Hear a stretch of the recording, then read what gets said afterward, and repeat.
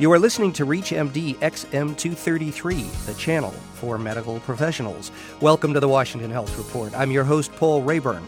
Our topic today is the cost of pharmaceutical drugs. Why are they so expensive?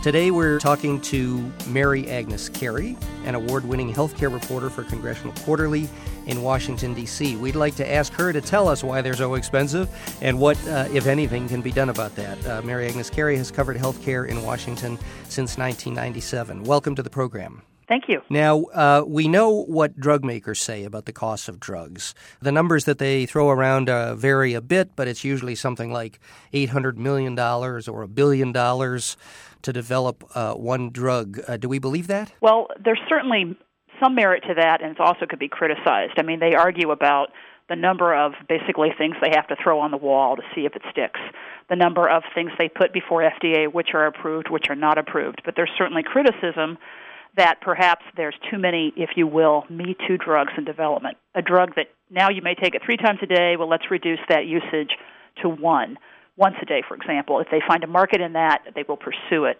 They might look for different variances on existing drugs, and that's where the criticism comes in on what they're spending their money on developing. So the idea is that they should be looking for new drugs rather than copying a competitor's drug? Is that the idea? That's certainly one criticism. It's usually more of taking an existing drug they've already put on the market and reformulating it somehow. For example, they may have a patent and make small changes in labeling, or there's been some criticism, something as minor as changing the color of the pill or the structure of the pill in some other way, minor changes to extend a patent. There's currently ongoing reviews of that at the FTC, and that's a discussion on Capitol Hill about patents and so on, but that's another common criticism. So are these fair criticisms? I mean, these folks are have investors who've put up money and who want to make money. You know, all these criticisms, should we accept them or do we think they're overblown? Well, I think that there's some merit to them, but the big problem is the secrecy within the drug industry, but that's for proprietary reasons. I mean, you're not going to go out and advertise and tell the world what you're investing your R&D in,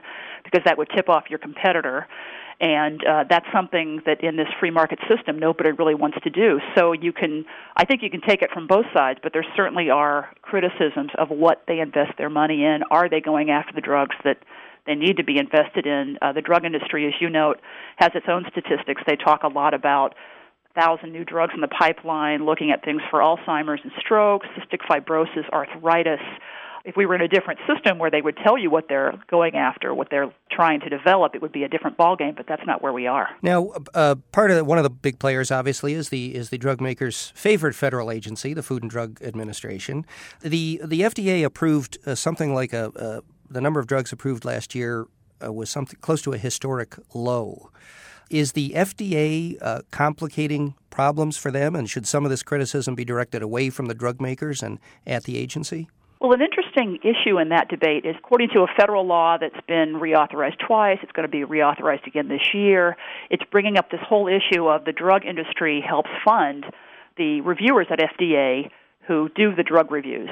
And so both sides of the debate, both FDA will talk about this, the drug industry, and even consumer groups that are critical of this process will talk about how some drug reviews have quickened and you've gotten more drugs to market after this new funding stream was approved and has been funded by the industry. But there are criticisms about that link, and as Congress reauthorizes this bill, consumer groups are now saying, should we take the drug industry money out of the market for the review process? But if you do that, will the federal government fund that from general revenues? And as you probably are aware, money in Washington is pretty tight these days, and so it would be very, very difficult to take these user fees out of the equation. How much do the user fees provide? What is the amount per year? They fund something like 52% of the funding for the review process, so it's a significant amount, and an FDA witness at a congressional hearing told the House panel that I was listening to, if you take user fees out, we're going to have a pretty big gap there to cover. And Congress doesn't seem willing right now to step up to the plate to cover that. So the user fees are part of the equation, will stay part of the equation. They will increase under the reauthorization of this particular measure. And so Congress is aware of that, is moving forward with it, and they're looking at all other issues involving the FDA, like the drug safety process, the post-market review process, and what FDA is doing to keep to look at these drugs once they hit the market and monitor them. Now, this measure is the Prescription Drug User Fee Act. Is there a bill now, or are committees drafting a bill? Where are we in the process? Right now, actually, the Senate Health, Education, Labor, and Pensions Committee, I'll give you another acronym, the HELP panel, is marking that bill up right now in the Senate. It's expected to pass today in the Senate, in this particular committee, and then it will move to the Senate floor. The House is now beginning its own reauthorization process, and the hearing I spoke of earlier was a PDUFA hearing yesterday. And so the Senate's going to pass a bill. The House, the thought is that they'll be moving a different way. House Democrats have been very, very outspoken about drug safety issues. They want to put perhaps more requirements than the Senate bill will. They want to, in the House, they want to be a little more aggressive on that respect, I believe, and that's what you'll see in the House debates. The Senate may move a bill perhaps fairly quickly. I think the House, it's going to be a longer process, and you'll hear lots and lots of discussion about, is FDA doing enough to protect the nation's drug supply, to protect consumers? What requirements should Congress put in this reauthorization of PDUFA to make sure that happens? If you have just joined us, this is ReachMD XM233, the channel for medical professionals. I'm your host, Paul Rayburn. We're having a chat with Mary Agnes Carey, a healthcare reporter with Congressional Quarterly in Washington, about drugs, the cost of drugs, and the process for bringing drugs to market. Now, you talked about patents. Are patents part of the problem in the drug approval process or not? Here's a concern that if a drug stays on patent too long, a generic version, which is cheaper, can't get on the market. And so that's been, drug makers, if they were part of the conversation, would tell you about how they have to fend off unfair challenges or even generic competitors just putting a drug out there before it goes off patent. But another issue before Congress right now is getting a lot of attention are some settlements that are happening between the brand name manufacturers and the generic manufacturers that, in essence, once that drug has gone off patent and the generic company can step in and make it, the brand name company pays the generic company to not make the drug. Of course, generics make money in this. The generic manufacturer can make some money. The brand name makes money, but the consumer loses. This is a legitimate effort for they can do this? The brand name maker can pay the generic maker not to make the drug? It has happened, and then these are challenged, and they're being in court. Some of these things are being challenged, and they're also being looked at by Congress. The very point you just make, is this legal? Is this correct? Do we need to pass legislation that tightens current laws on this to prevent it from happening? In the Senate, you've got Herb Kohl, who's head of the Aging Committee. He's a Democrat from Wisconsin, and Debbie Stabenow, a Democrat from Michigan, have legislation that would stop these sort of settlements from happening. So that is where I see the patent issue kind of figuring in on the greater issue of drug cost because, of course, generics cost less than the brand names. Greater generic use, the more that occurs, that helps reduce drug expenditures nationally and individually for all of us. Well, I think it's easy to say that generics are cheaper, that lowers our healthcare costs and does all kinds of good things. I know that the brand name drug makers will say, the problem is we invest all the money up front to produce these things in the first place. But it's great to have generics. We don't want the brand name people to overcharge us. But I worry a little bit about this.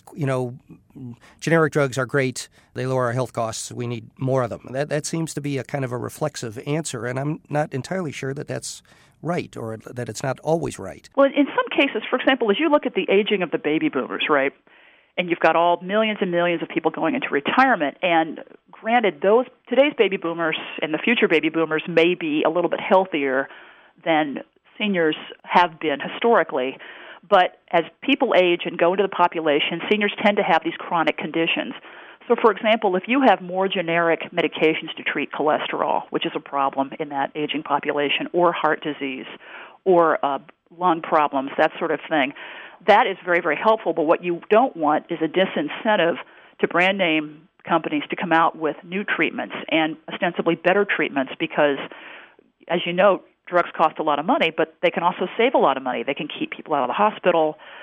They can help people manage disease, improve their quality of life, which is priceless for many people. So it's a delicate balance, and I think you've hit on it properly. It strikes me as a difficult thing to solve because between the FDA regulation, the patent situation, the market forces that operate on the brand name makers and the generic makers, and whatever Congress has done and might do, you've got a market that in some respects is a free market, in some respects is a very regulated market, and I think it's difficult to predict the consequences of any kind of tinkering that you do to such a complicated situation. Well, it is, but the driving factor here is everyone knows healthcare costs are climbing.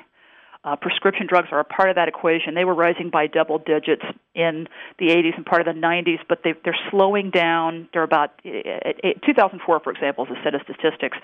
The yearly increase in drugs was about 8%. Hospital and doctor services were rising about 9%. But look at overall drug expenditures. In 1990, there were about $40 billion spent on drugs, right? 2004, the most available statistics, that number was about $188.5 billion, and that is expected by 2015. Expenditures on drugs, is going to climb to about $446.2 billion by an estimate. So if you're a member of Congress, if you're part of the medical community, if you're a patient, you know that getting controls, trying to figure out how to manage drug spending without having a disincentive for a brand name or without curbing the growth of generics, making sure that we all have access to medicines.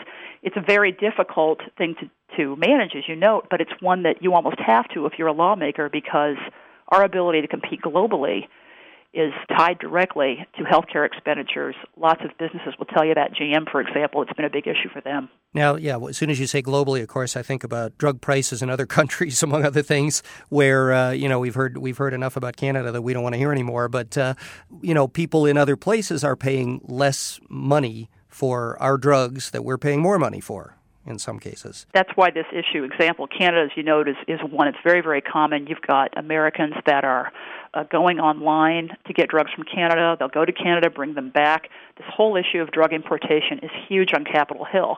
And the thing that's interesting about it is because it sort of splits the parties. It's not a traditional debate. It isn't like all Democrats are for it and all Republicans are against it.